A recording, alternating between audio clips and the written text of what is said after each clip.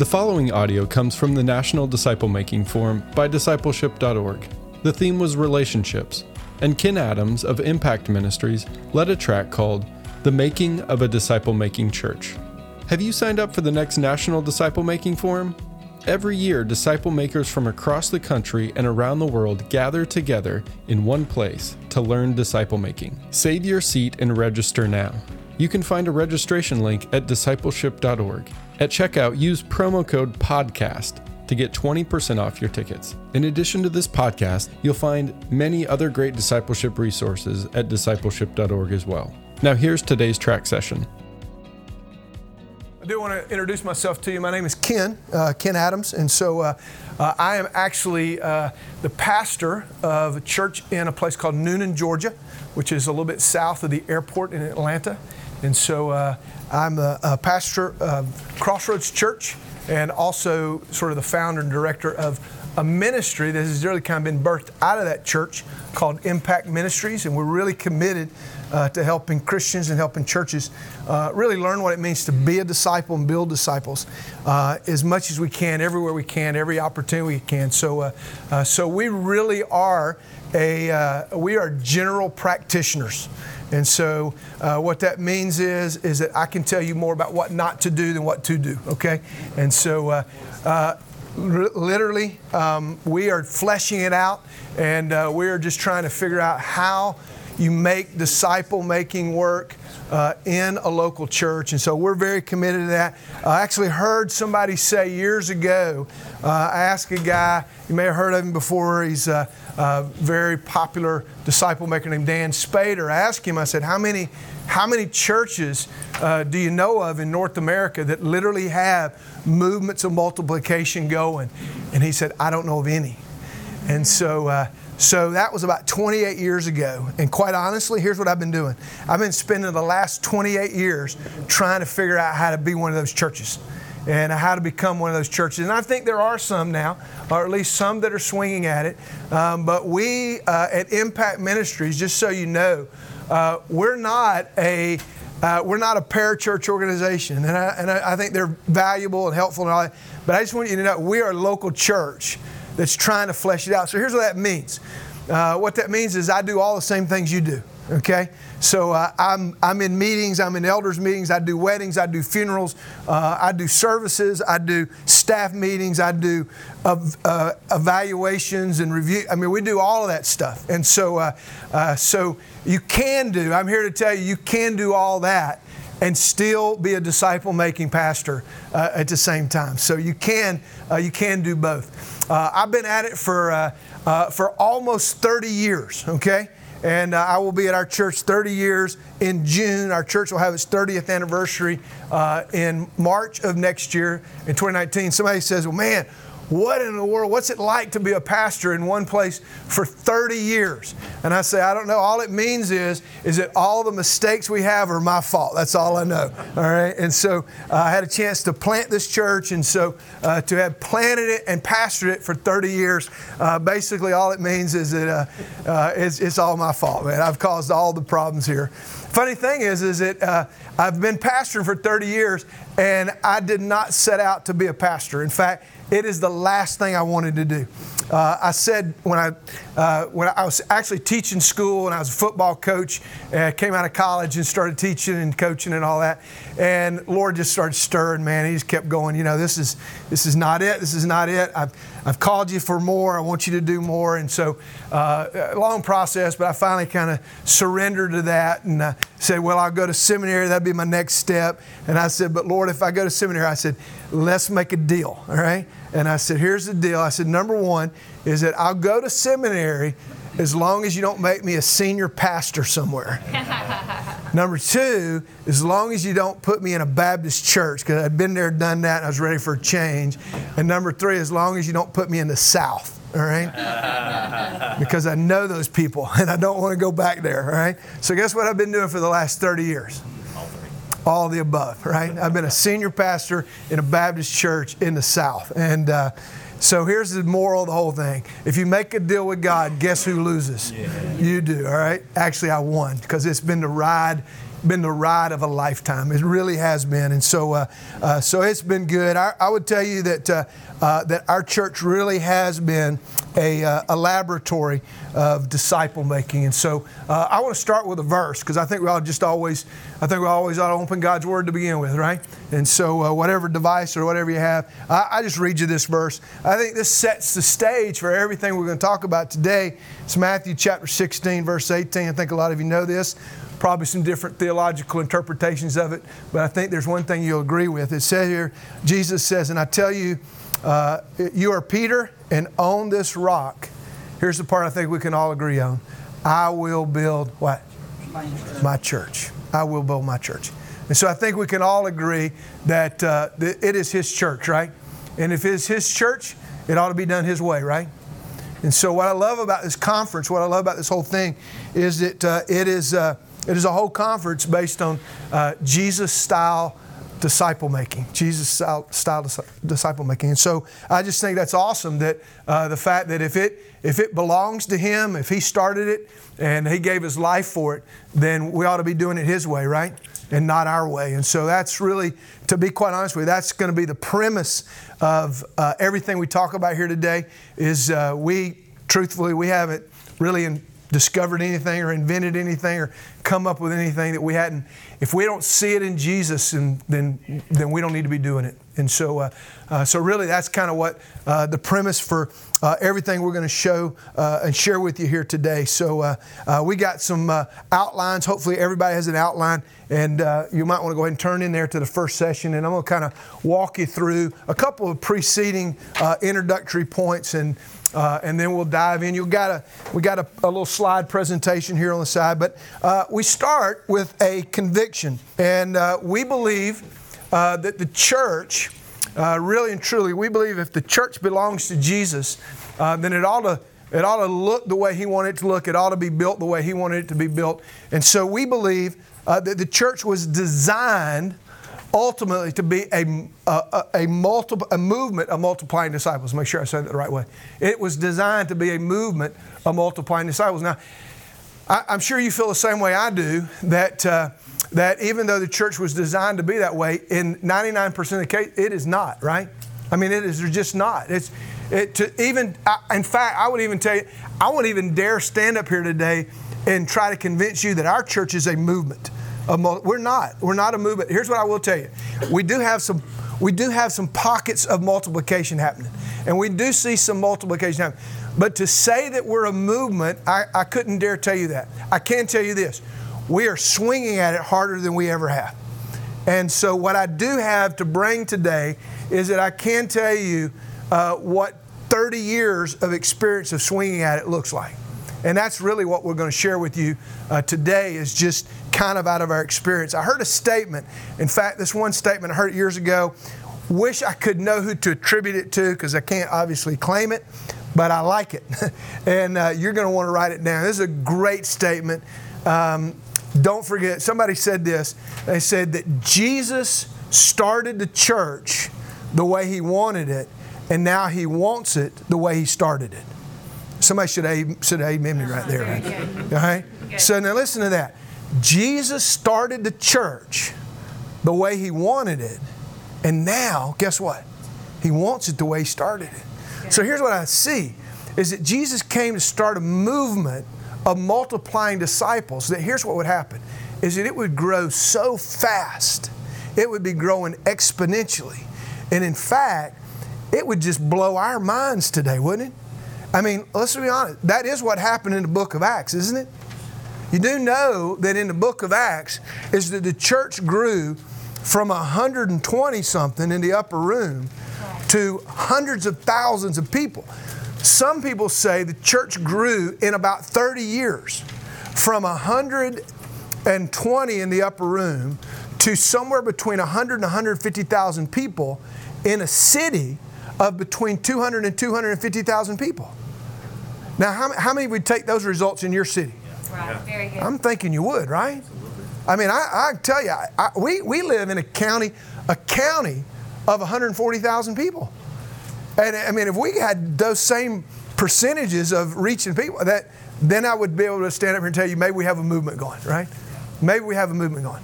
But here's what I believe. I believe it with all my heart. That Jesus would look at the church today and he would say, you know, I think he would say, I like what I love your heart, I like what you're, but that's really not what I had in mind. It's really not what I had in mind. In fact, here's the problem, is it would mess up what we do. It would mess up our structures. It would mess up our organizations. It would mess up our denominations. It would mess up our turf. It would mess up our money. I mean, let's be honest. Right. It messes us up, right? And so I think, though, we have to do everything we can to get the church back to where he started, and that is to be a movement of multiplying disciples. Now, hopefully you already have understood there that, because implicit in that statement is that if he wants our church to be, if he wants his church to be a movement of multiplication, and here's what that means, not a movement of addition. Because here's what we all know, is that if all we are, and this, listen, most of our churches today, at least in the country we live in North America for that matter, is that the truth is that we pat ourselves on the back when we have great addition, don't we? Yeah. And we have settled for the good rather than the best. We really have. And so I just believe that what Jesus had in mind was something, I mean, he told us to reach the world, right? He literally said, make disciples of what? Every nation, every generation, every people, everywhere, right? So either he was telling us to do something that he knew we couldn't do, or maybe we're not doing it the right way. I think it's the latter. I don't think he would dare tell us to do something that we couldn't do. And he empowered us to do it.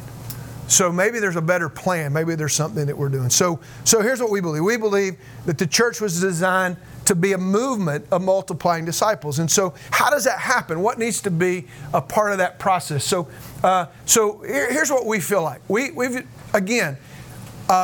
have seen this in two places. You see this very clearly in what Jesus came to do. You see this in the life of Christ. And then secondly is that we have experienced it. We have literally experienced this by trying to flesh it out in a local church, in a suburban metropolitan area of Atlanta. And so we've been working on it for 30 years. And we've just been trying to hammer this out and trying to figure it out from the life of Christ as our model, but then through our own personal context and our own personal experience. And this is what we've discovered, is that when you put those two together, it's pretty clear that this is what we need. Number one, you'll see this on the side, the diagram over here on the inside cover of your outline, so you can kind of follow along. This is just kind of a big picture, and then we'll drill down into some of this. We feel like the first thing is that you have to have a clearly defined target. I mean, you really do, right? In fact, how many of you know this? It's impossible to hit a target, if you don't know what it is, right? I mean, it just is. And so here's what we feel like, is that if Jesus has clearly called us to make disciples, then here's the question. Do we even know what one looks like if we've made one? And so we'll talk about it here in a second, but here's what I'm thinking, is that if you don't have a very clear picture on the wall of what a disciple looks like when you've made one, how in the world are you going to design anything, structure anything to be able to accomplish that, right? So we say, number one, you got to have a clearly defined target. And in fact, here's what I'm saying, is that when Jesus came to make disciples, the master disciple maker knew exactly what his disciples were going to look like. In fact, he said it. He said it in Luke 6:40, right? He said, a student is not above his teacher, but when a disciple or a student is fully trained, he will look like who?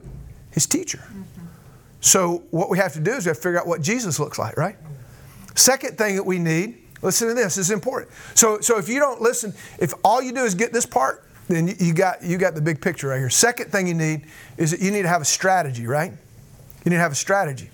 And here's what that means, is that you need to have a church-wide strategy. You don't just, listen, there's a huge difference. You know this.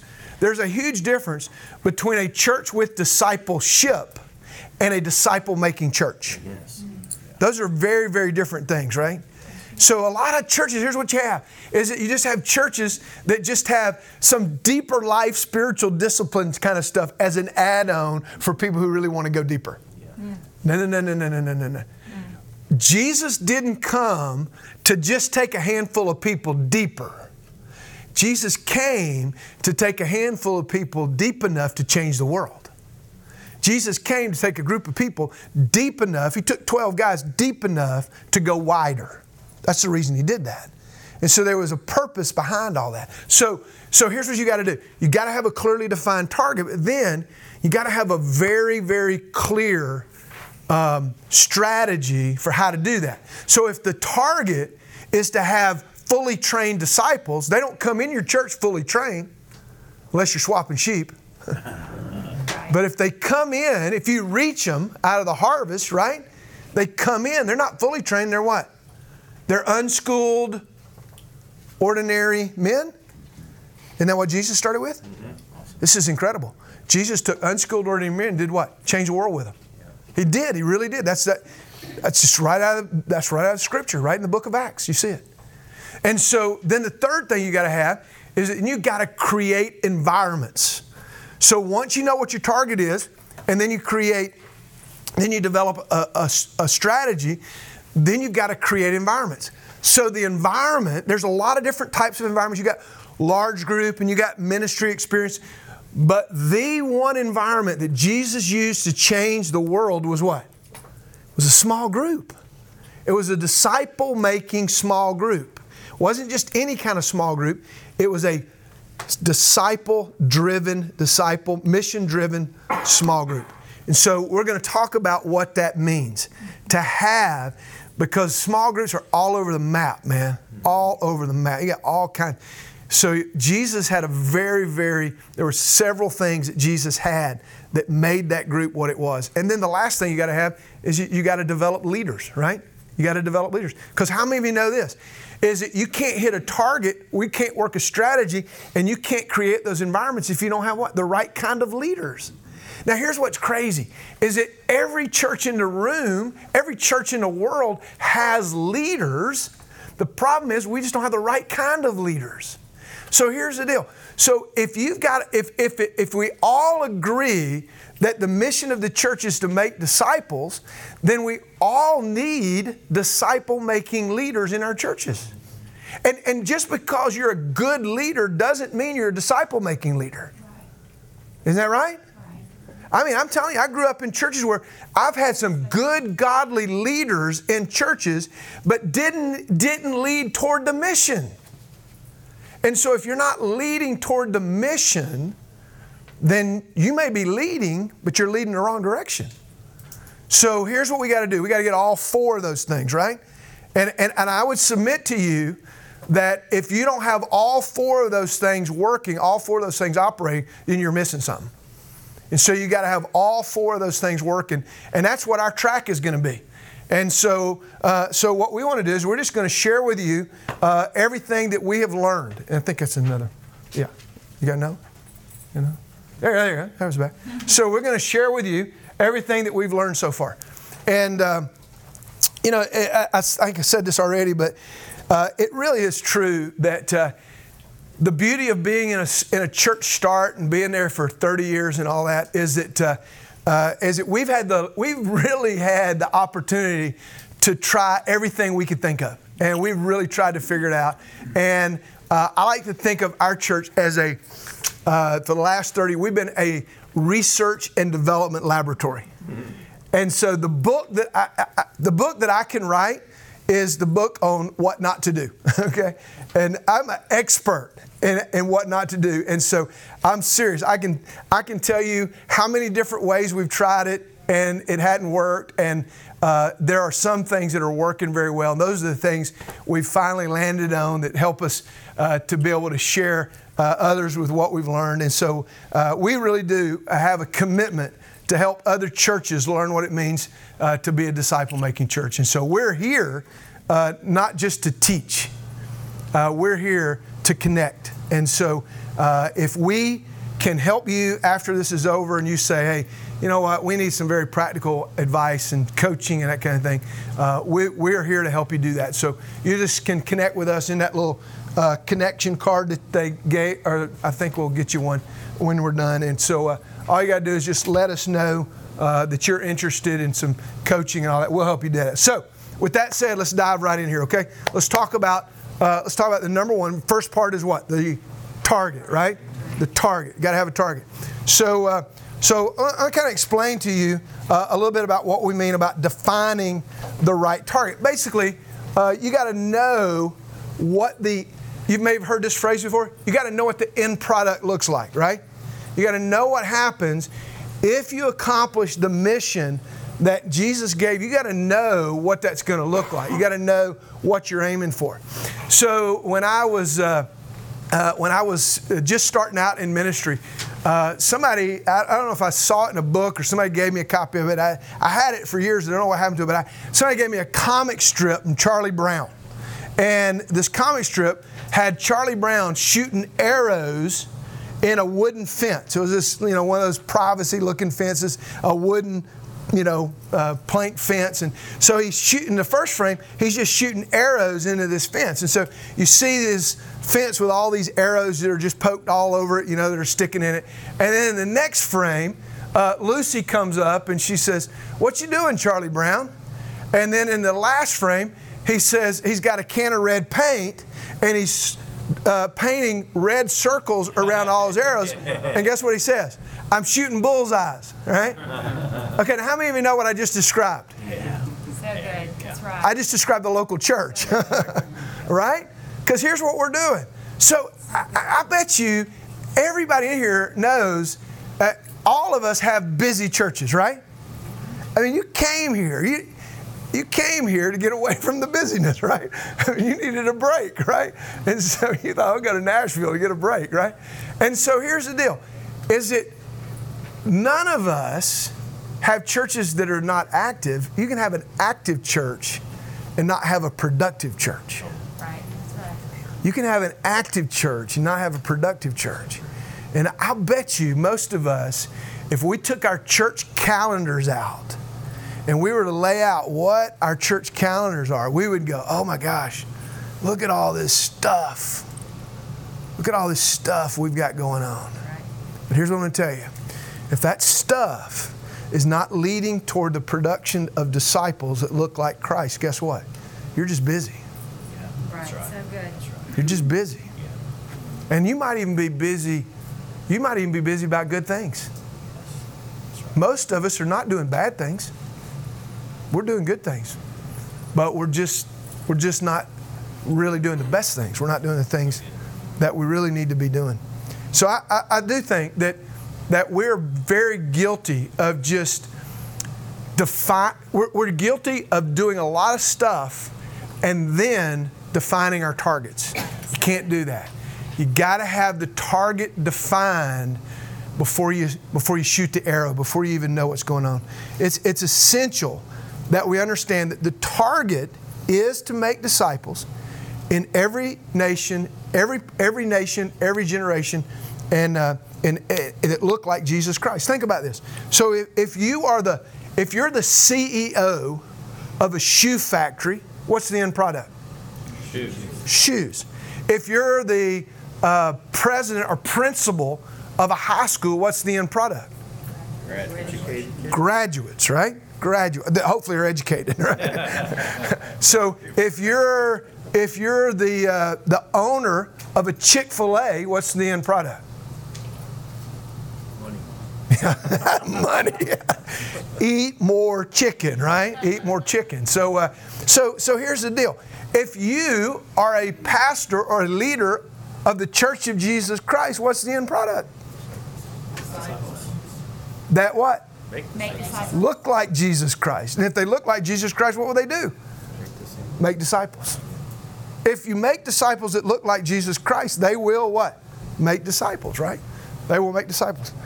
So again, our verse here is Luke chapter 6, verse 40. And so I want to make sure I quote it the right way. I seem to change it every time I say it. So a disciple is not above his teacher, but everyone, when he is fully trained, will be like his teacher.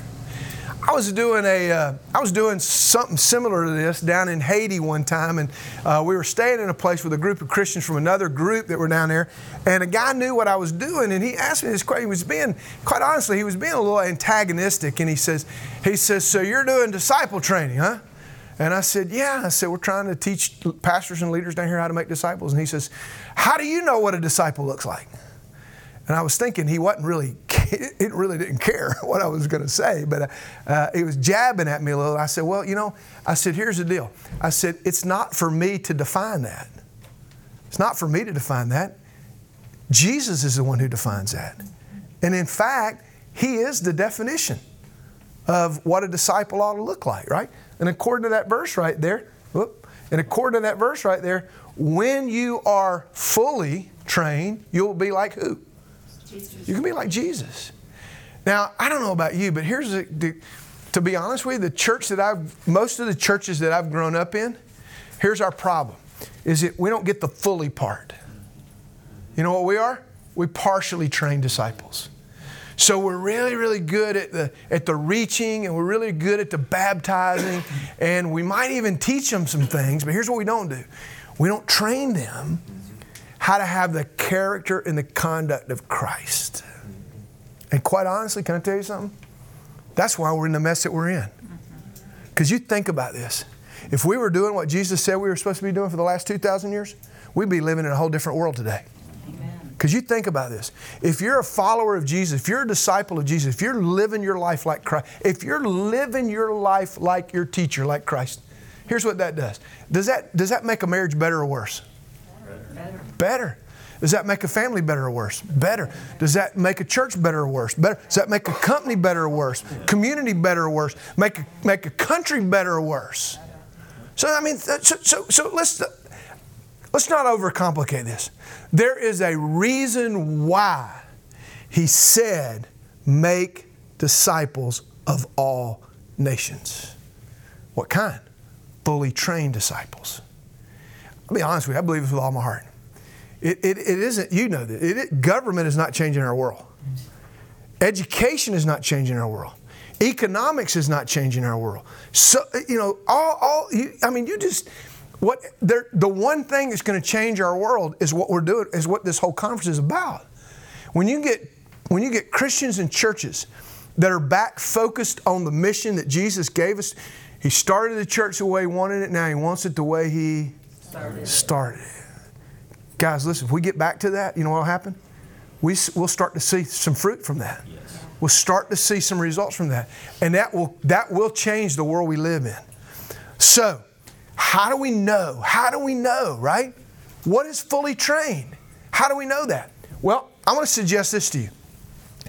I'm going to suggest to you that in fact, let me back up. If I said to you, tell me all the things that are true about Jesus that we want to be true about us, we could fill this whiteboard up, couldn't we? I mean, we come up with all kinds of things. We'd say, man, well, we ought to be loving, we ought to be compassionate, we ought to be forgiving, we ought to be serving, we ought to be witnessing, we ought to be sharing, we could fill this up. In fact, it would almost be hard to get our hands around. So if you said, so what are some of the common characteristics that we see, check this out, in multiple generations of disciples? Here's what I think you would see. Not a whole list, but you would see some that rise to the surface. You see, let me ask you this. If you see something in Jesus, and then you see something in His disciples, and you see the same thing in their disciples, where else should you see it? I'm going a little fast for you. Here we go. If you see something in Jesus, and you see something in their disciples, and you see something in their disciples, you ought to see it in us. Correct? So let's go back. How many would say Jesus was clearly a messenger? Yeah, no doubt. Jesus preaching the good news everywhere we went, right? So all of us are going to say this. A fully trained disciple in everybody's church is going to be somebody who's sharing their faith, right? And we're all agreeing on that, right? So, if we see it in Jesus and we see it in His disciples, they were fishers of men. You go to Acts, in the book of Acts, it says that people were coming to Christ every day in Acts chapter 2. So now you got 3 different generations. So if it's true for those 3 generations, guess what? It ought to be true for every single Christian for the next 2,000 years. It ought to be true. Here's another example. So Paul says, follow my example as I follow who? Christ. So Paul is saying, you can follow my example because I'm following what? I'm following Christ. And then he says to Timothy, right? The things that you have heard me say, entrust to what? Faithful men who will also teach what? Others. So here you got what you see it in Jesus. Paul says you ought to see it in me. And then he says you ought to see it in Timothy. And then he says you ought to see it in the people that Timothy's disciple. And then the others that are being discipled. Everybody follow me? So here's what I'm saying. So there are several things that are common characteristics. Now we've identified 7 common characteristics. We're not saying that there's only 7. We just are saying we know there are 7.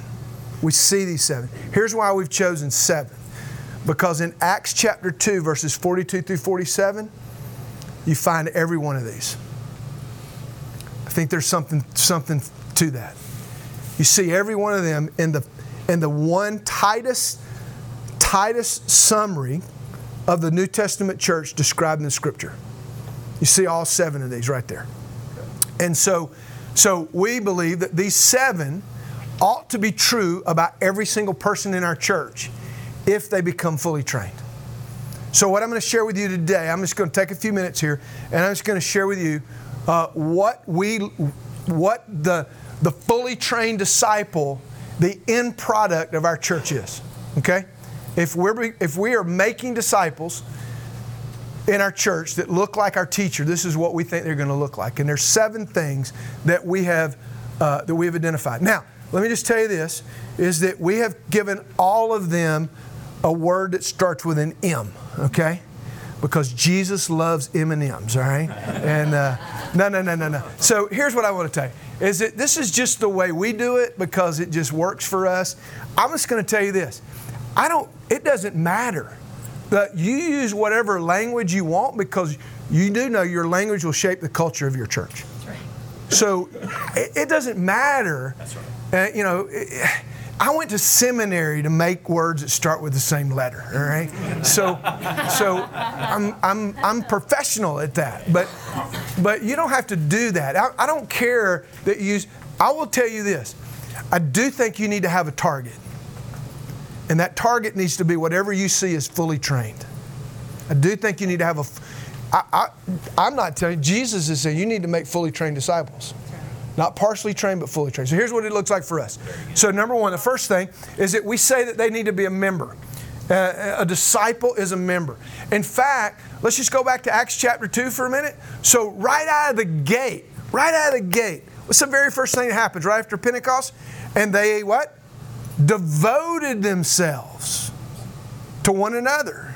Does that sound like commitment or non-commitment? I'm thinking it's commitment. Hey, this is crazy. Is it from the very beginning? In fact, you know what? Even before that, let's take it back before that. So let's go back to Jesus and His disciples. So in Matthew chapter 4, verse 19, He says, come and follow me, and I will make you something, right? I'll make you fishers of men. So when He says, come and follow me, what is He asking for? He's asking for a commitment, right? He's not saying just come when you want to and don't come when you don't want to. He's saying, no, I want you to belong. Here's what He's saying, guys. He's saying, I want you to belong to my mission and my movement. And here's what's crazy. I mean, it drives me nuts. Is that we live in a world today where people are less and less willing to want to identify with the local church as a part of the movement and the mission of Jesus Christ. You're right. And so we feel like it's important still. We really do. And some of you might even say, it's not all that important. You need to be a part of a local church body. Yes. I mean, think about this. If, you know what, I've got kids, he's got kids, and so where is the best place for my kids to be raised? At his house or my house? My house. Is it because I'm a better parent than these two guys? Look at them. No. I'm the best parent for my kids. And you know what? Is that there is something to say for why you need a spiritual family to belong to. Awesome. You get love there, you get nurtured there, you should get some discipline there. Awesome. If you need to, right? And so you got to be a part of a spiritual family. If you're just jumping around from if we swap my 3 kids and his 3 kids and his 4 kids, if we keep swapping them around every couple of years, every couple of months, guess what's going to happen? My kids are going to be messed up bad, man. They're going to be really messed up. Actually, all of our kids are going to be messed up. And that's what's happening in our world today. So you got to you got to belong. Got to belong. We call it a member. The second thing is that we say a disciple, we say is a magnifier. That's our M word for worshiper. It's our M word for worshiper. We would say the member is a belonger, but this would be a worshiper. In fact, here's what it says in Acts chapter 2. Praise here or I'm sorry. down? What's that? In worship, do you mean praise or bowing down? I mean living a lifestyle of exalting Jesus. Praise. Okay. Yeah. So what we would say is it really is a 24/7 lifestyle of exalting Jesus. In fact, you know what's crazy?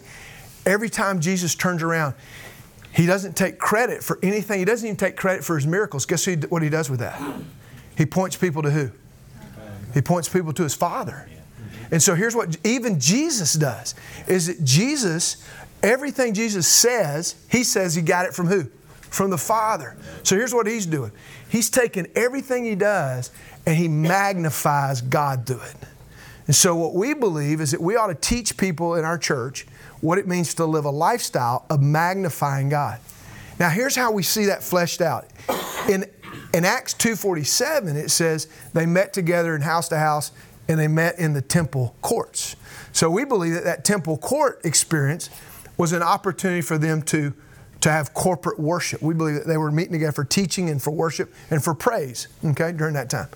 Now, we think that when you look at the life of Christ again, when you look at what Jesus did, so you see a theme in the life of Christ. One is that on a regular basis, in fact, they just talked about it in that large group, on a regular basis, Jesus was always getting away from the crowds, always going to a side. And what would He do when He got there? Pray. He would pray. So we would say He had a private worship experience. And then it says that as was His custom, He would go where? The temple. He'd go into the synagogue. Remember that? He's regularly going into the synagogue. So why? Jesus didn't have to go to the synagogue. He chose to go to the synagogue. And so every time He'd go to the synagogue, what was He having? There's a private worship experience, and then there's a public corporate worship experience. So I don't know about you, but here's what I would say. I bet you would say the same thing. So we would like to see every person in our church have a consistency in private and public worship in their lives. So good. Do you agree with that? Yes. Now, how many of you know that's not happening today? Yes. Right. A guy just told me the other day, now the average committed believer comes to church 1.8 weekends a month. 1.8 weekends a month, man. That's unbelievable, isn't it? I mean, but that is our culture today, isn't it? So we say that when we put our end product on the wall, we say we really want everyone to be committed, a belonger, part of the mission and the movement. We want them to be a magnifier. We want them to understand what consistent private worship and public worship is. Here's the third thing, is that we want them to be maturing. We want them to be maturing. In Acts chapter 2, verse 42, it says, now listen to this, you know this verse. It says they devoted themselves to the, what? Apostles' teaching. Okay, so let me ask you something. So if they were committed to teaching, it's pretty clear growth was a priority to them, right?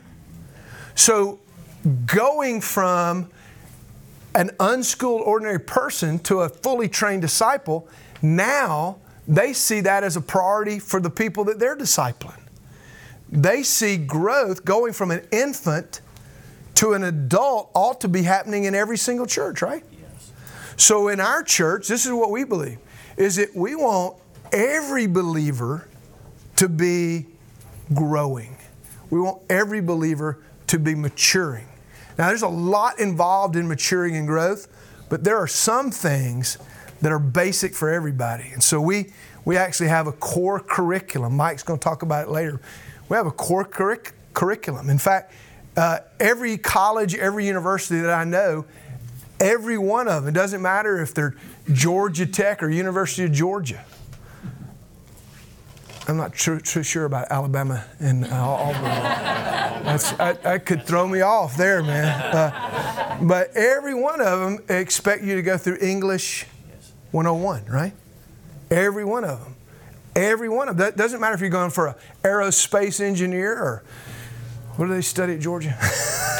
So, anyway, it doesn't matter what your degree is. Everybody goes through. You know what? How many of you? Everybody ought to know your basic belief, right? Everybody ought to know the basic doctrines of the Christian faith. Everybody ought to know a basic overview of the Bible. Everybody ought to have basic spiritual disciplines. Everybody ought to know the life of Christ, right? So you need to have a plan. Think about this. So if we were to go out for dinner tonight, and I went with these guys, and you were out with your group, and you looked over and you said, "Hey, that's the guy that led that breakout over there, and he's sitting in a high chair at the restaurant out here. You see me sitting in a high chair with a bib around my neck. What's going to be your thought?" You're thinking, why? You're thinking, why did I listen to that guy today, right? Exactly. You know what? You're going to look over there and you're going to say, that's not normal. A 58-year-old man doesn't sit in a high chair and he doesn't wear a bib, right? You're going to say that's not normal. Can I tell you something? In every single church, on every single weekend, my church included, we got people that have been walking with the Lord for 20, 30, 40 years that are still being spoon-fed. And you know what? None of us say, that's not normal. So you got to have a church. You got to know that people are what? That they're maturing, right? Here's the next thing, is that we believe that every disciple needs to be a minister. Now, there's a couple of verses here that I give you, but Acts chapter 2, verse 45, it says that they were sharing everything that they had. They were taking care of one another. They were meeting one another's needs. Everybody remember that passage in Acts chapter 2? Now think about this. So this is right after Pentecost, and they're serving one another. They're living in community. They're taking care of it. So not too many months before that, maybe even weeks actually, not too many weeks before that, what had just happened, or Jesus gave them an incredible sermon illustration. He gave them a great visual of how He wanted them, why He wanted them to be caring for one another and taking care of one another. What did He do? Anybody remember? It was in the upper room. It's a dead giveaway. He washed their feet, right? And then He says, after He washes their feet, now I want you to do what?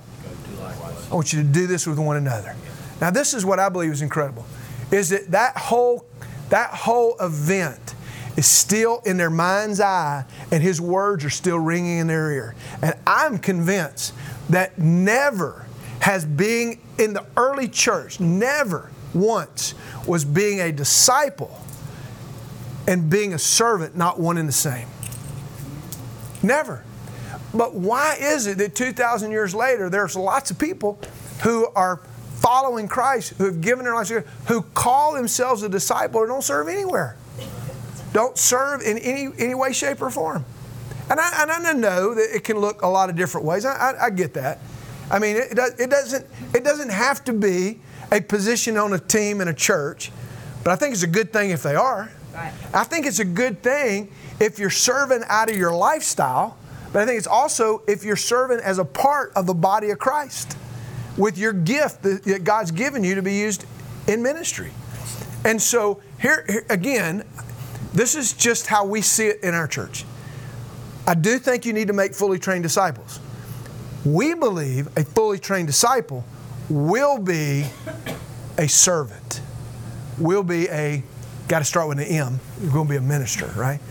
And ministry is really simply this. It's just finding a need and filling it, isn't it? That's really what it is. So here's the next dim. The next dim is a manager. It's a manager. Now think about this. In Acts chapter 2, verse 45, it says that they were selling their possessions and goods, and they were giving to one another who had need.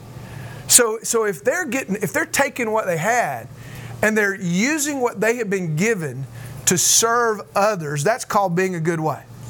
Steward, exactly. That's just called being a good steward. Here's what they've clearly understood. They've clearly understood that being a disciple of Jesus, like our teacher, and being a manager go hand in hand. They go together. And so here's what's crazy. So in a lot of churches, what we do is we give people a lot of information. We give people a lot of knowledge, but we don't teach them anything about how to honor God with their resources. We don't teach them how to manage their money differently. Teach them how to, how about this? We don't teach them how to take care of their temple like they ought to. Awesome. We don't teach them how to live in relationships like they ought to. We don't teach them how to manage their time the way they ought to. Because here's the deal. Everybody knows your time is not your time. You're just the manager of it. It belongs to Him. He's just giving it to you. It's just on loan to you, isn't it?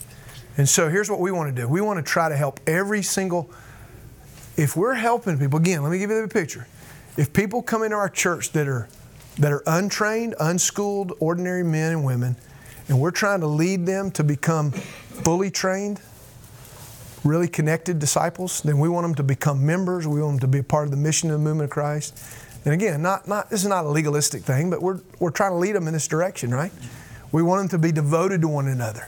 And then we're trying to lead them to become magnifiers. We want them to be a part of the temple court, and we want them to have regular time alone with God. And then we're trying to lead them to become maturing. We want them to be in the apostles' teaching. And then we're trying to lead them to become better managers of what they've been given. And we want them to say, hey, if what I've been given can help the cause of Christ, then I'm giving it, and I'm using it. Does that make sense? Everybody see what we're talking about here? So we do have a picture of our preferred destination. We have a picture of what we believe a fully trained disciple looks like. I'm not telling you that the way it looks. I will say, I think some of them, if you flesh this out in your church, you should flesh this out in your church. And I don't know which one of these. You may add some, but I don't think you would leave any of these off. I don't think anybody here would say, we expect somebody to be fully trained, but not be a better steward. I don't think anybody would say that. You do want that's helping them become the disciple that God wanted them to be. And then the next one is the one I used a minute ago, and that is a messenger. And we want everybody to become a messenger. In fact, in Acts chapter 2, verse 47, it says, and then day by day, they were adding to the church daily those who were being saved, right? So here's what it's obviously implied that if people were coming to Christ and somebody was doing what? Yeah. Somebody was reaching them, right? Somebody's reaching them. If people are coming to Christ every day and the church is growing, people are being added, and clearly they're reaching them. They're connecting with people and they're helping them come to know Christ. And so it also tells us in Acts chapter 5, actually in verse 42, it says they did not cease doing what? Teaching and preaching. They did not cease teaching and preaching that Jesus is Christ. And so they were, obviously, they were continuing to share what they had been given. Now, where do you think they get this idea? Why is it in Acts chapter 2, verse 4, why is it, could it be that the tendency would be, we got a good thing going here, let's just keep it all to ourselves? Yeah. That would be a tendency, right? They didn't do that. Why? Because that's not what they saw where? In the disciples, nor is it what they saw in Jesus. So it never was anything else. They never thought it any other way. They would have never thought, listen to this, they would have never thought that being evangelistic or being a witness was optional. They would have seen it as what? That is what it means to be a disciple. That's what everybody, isn't that what everybody does? They would have thought everybody does that. And so they would have remembered, here's what they would have remembered. Jesus saying something like this. For the Son of Man came to what? Seek and to save that which was lost. They would have never said, so I can be a disciple of Jesus and not share my faith. No. That never even, that thought never even crossed their mind. They would have thought that's just what you do. When you've experienced the cure for everything in the world, guess what you do? You give it to everybody who's got the same problem you got, right? And so this is this is so simple. It makes so much sense that you have a clearly defined picture of what a disciple looks like when you make one. And so, isn't this interesting? You probably heard this statistic, maybe even changed, maybe even be worse now, but a few years ago I read this statistic that maybe it was just the denomination that I'm a part of. It might be bigger, but 1/2 of all churches did not have one single baptism in a year. I mean, I don't know if that's accurate or not, but even if that's what it was, that's just not what he had in mind. That's not the church. He didn't. If he started the church the way he wanted it, it's clearly not the way he started it, right? Oh my goodness. Yeah, that's not what he had in mind. And so we want to have churches where people are messengers. And then here's the last one, and that is, how am I doing time-wise? 3:24. Okay. So then the next one is to be a multiplier. And so we want to help people become a multiplier. Now, I did tell you something that I said all 7 of these were in Acts chapter 2, except for this one. This one's not in Acts chapter, because there's no reference to multiplying in Acts chapter 2. I do think it's implied, but it is in Acts chapter 6, verse 7. Because it says that the number of the priests were being obedient to the faith, and the church was multiplying greatly. So it's a couple chapters over, but I think it's a couple chapters over for a reason. Because I think it took some time for multiplication to actually start to happen.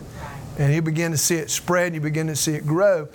And by the time you get to Acts chapter 20 or 21, it says in Jerusalem, thousands, King James I think says it like this, thousands upon thousands have believed.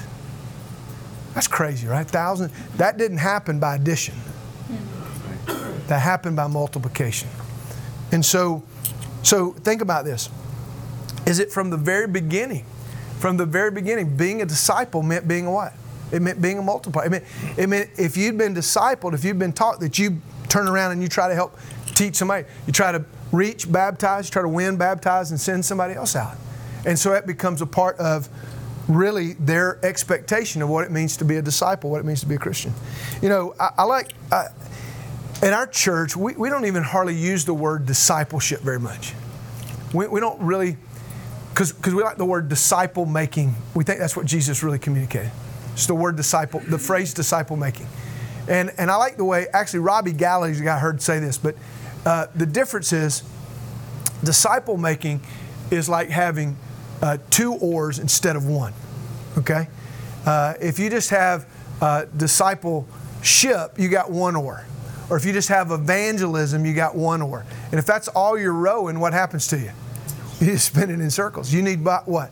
Disciple making is 2 oars. It's like 2 wings on an airplane, right? Evangelism and discipleship make what? Disciple making, right? And so when we look at our church and we say, clearly, Jesus has called us to make disciples that are fully trained, we at least have identified what we think a fully trained disciple looks like. And so here's what we're doing. So we are lining up our strategy, how we're trying to do that. We're creating environments, and we're raising up leaders that help us accomplish that target. Does that make sense? Now let me leave you with one story, and then we'll take some questions if you want to, or just break early. How's that? So let me give you a story. I heard this years ago. Messed me up. Just messed me up. So there was a guy who was a CEO of a shoe factory. All right, and so we said earlier, what is he supposed to do? Shoes. Produce shoes, right? Save souls. And so save souls, man. And we got the comedian right here on the front row, man. And so we got this guy. He's the CEO of a shoe factory, and so he goes in to meet with his board of directors. And so he goes in to give his annual report. And so board of directors all sitting there, and they say, so tell us, what kind of year have you had? And he says, oh my goodness. He says, we have had a banner year. He said, you know what? He said, we've had the best attendance record that we've ever had in the history of our plant. In fact, we've had less absences this year than we've ever had. We've had an incredible turnout of work. We've only had 1 or 2 sicknesses all year. And they're going to say, man, that is awesome. That's great. We want to say good job, but what we really want to know is what? How many shoes you make? How many shoes did you produce? And so then the guy says, well, you know, we've had a banner year this year because we've got the cleanest plant we've ever had. And he's going to say, okay, so we're glad you got a clean plant. We're glad that you could eat off the floor. We're glad you got a nice looking facility here. But what we really wanted to know was how many what? Shoes. How many shoes did you make? How many shoes did you produce? Hopefully an even number. And then he says, what's that? Hopefully an even number. Hopefully an even number. And then he says, man, you just keep it rolling, man. I'll come back another session, wouldn't you? And so then they say, well, we want to ask you, what kind of year have you had? And he says, well, you don't understand. He said, we've had nobody get hurt. This is the best safety year we've ever had. OSHA will never have a problem with us. We have the best. Everybody in our church is they've been so well taken care of. Yeah. There's so much care going on here. Everybody's such good shape. They say, well, that's great. We're glad nobody got hurt, but what we really want to know is what? How many shoes did you produce? And then he says, but you don't understand. We've had a great year because morale is higher than it's ever been, and people love working here. We have so much unity here. And he's going to say, well, that's great. I'm glad people love working here, and I'm glad you got, but what I really want to know is how many shoes did you produce? And you know what? One day, here's what's going to happen, is that I'm going to stand before the Lord, and I believe with all my heart, he's going to say this. How many disciples did you guys produce? Wow. And he's not even going to ask he's going to ask me personally. And here's what I want to say. Lord, you should see our building. We got a good looking building. Have you heard me preach? He's going to say, yeah, I have. It's not that hot. And I'm going to say, but Lord, we got along. Have you been to one of our potlucks? I mean, we eat, baby. We can eat, man. You know what? Here's what he's going to say. Not did you have the best production in your service. Not did you have the most organized. Not did everybody even get along. And I'm all for harmony. And not did everybody get taken care of. And not did you go to every hospital call and he's going to say, did you make disciples? So however that looks for you, whatever, here's what I hope you have. I hope you have a target. And I hope you know, because you are, all of us, one day, we're going to give an account for whether or not we made disciples. So at least on this side of eternity, I hope you know what one looks like if you made one. Or guess what? You're just drawing arrows, or you're just drawing bullseyes around all your errors. And that's not the church. That's not the way he started it. All right? Anybody got a question? Comment, thought? But you know what? That's a great question. I'm glad you asked that, because here's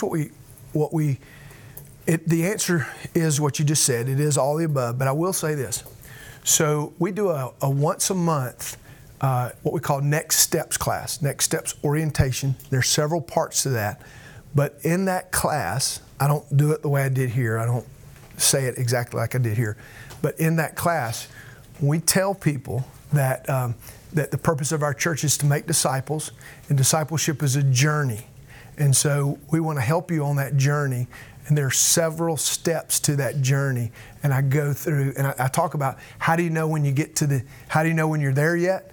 And I say that you will become a member. And so I walk through that from the very first thing we do in our church. So now, the rest of everything else you're going to hear is a part of that. But in terms of what the end product is, we talk about it at the very first event a new person would come to. And when you walk in the lobby of both of our campuses, we have 3 campuses, but 2 of them are ours. And inside the lobby, you've got pictures of these 7 M's all over the lobby. So we actually do have a place where everybody's going to hear the preferred destination from if they take a step out of the crowd into our sort of our assimilation process, they're going to hear that. And then we teach it at other places, yeah. Every other year. Yeah. I don't necessarily teach it as a series every year, but I sprinkle it in. And sometimes what we'll do, like in January, we're just going to do a whole series on just being a manager. So we'll do that. So I mix it up. I try not to be too predictable, you know.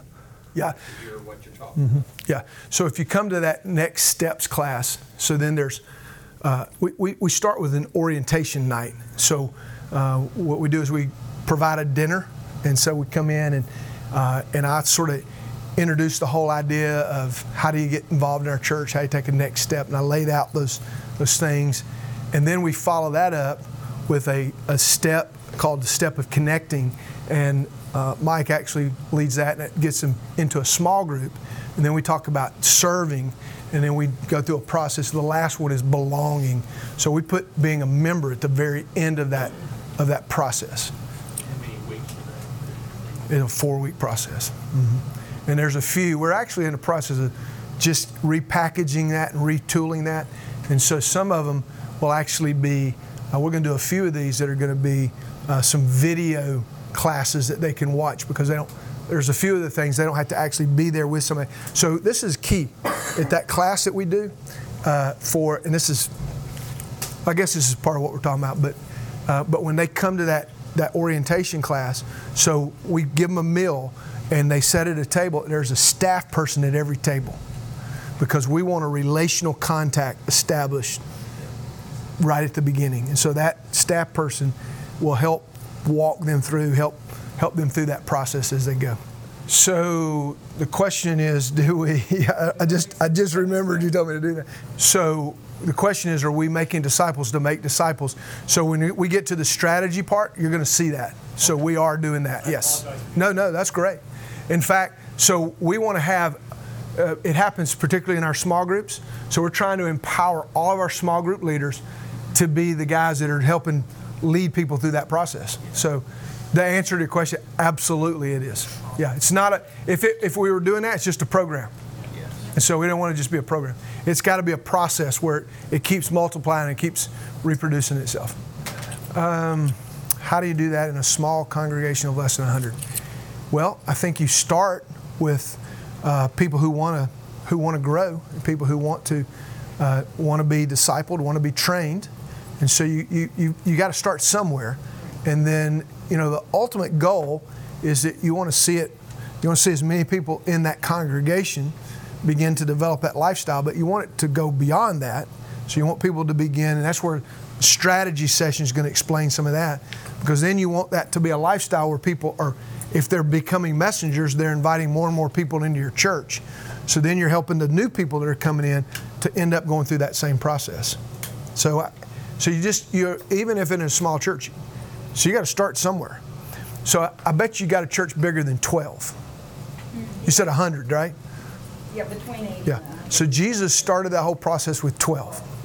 So that ought to be a good example for you right there. That Jesus invested in a few in order to reach the many.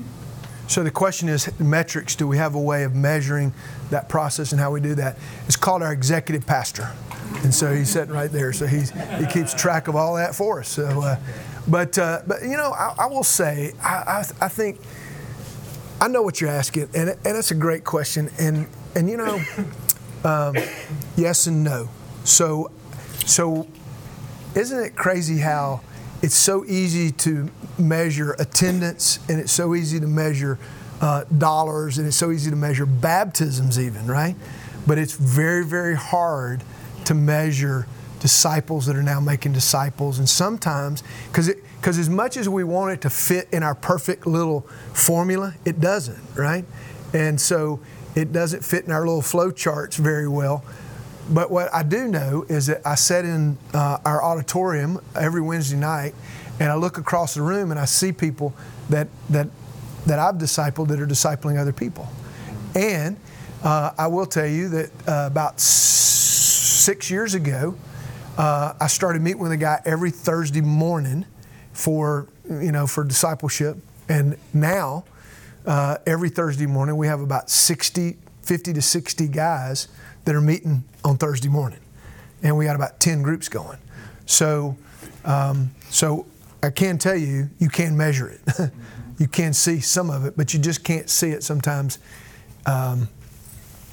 when it's kind of spreading around, So I don't know. Does that answer your question at all? Yeah, I mean, A little bit. close. Is that what you're asking? Yeah. And I will say that it's a lot. It is a lot hard. It's a lot easier in a church of 100 or 200 than when you get 3,000 people. It gets really difficult to do that. But if you have your leaders doing it, you can keep track of it. You've been listening to the Disciple Makers podcast. Have you signed up for the next National Disciple Making Forum? Every year, disciple makers from across the country and around the world gather together in one place to learn disciple making. Save your seat and register now. You can find a registration link at discipleship.org. At checkout, use promo code PODCAST to get 20% off your tickets. In addition to this podcast, you'll find many other great discipleship resources at discipleship.org as well. May the Lord bless you as you seek to grow as a disciple maker.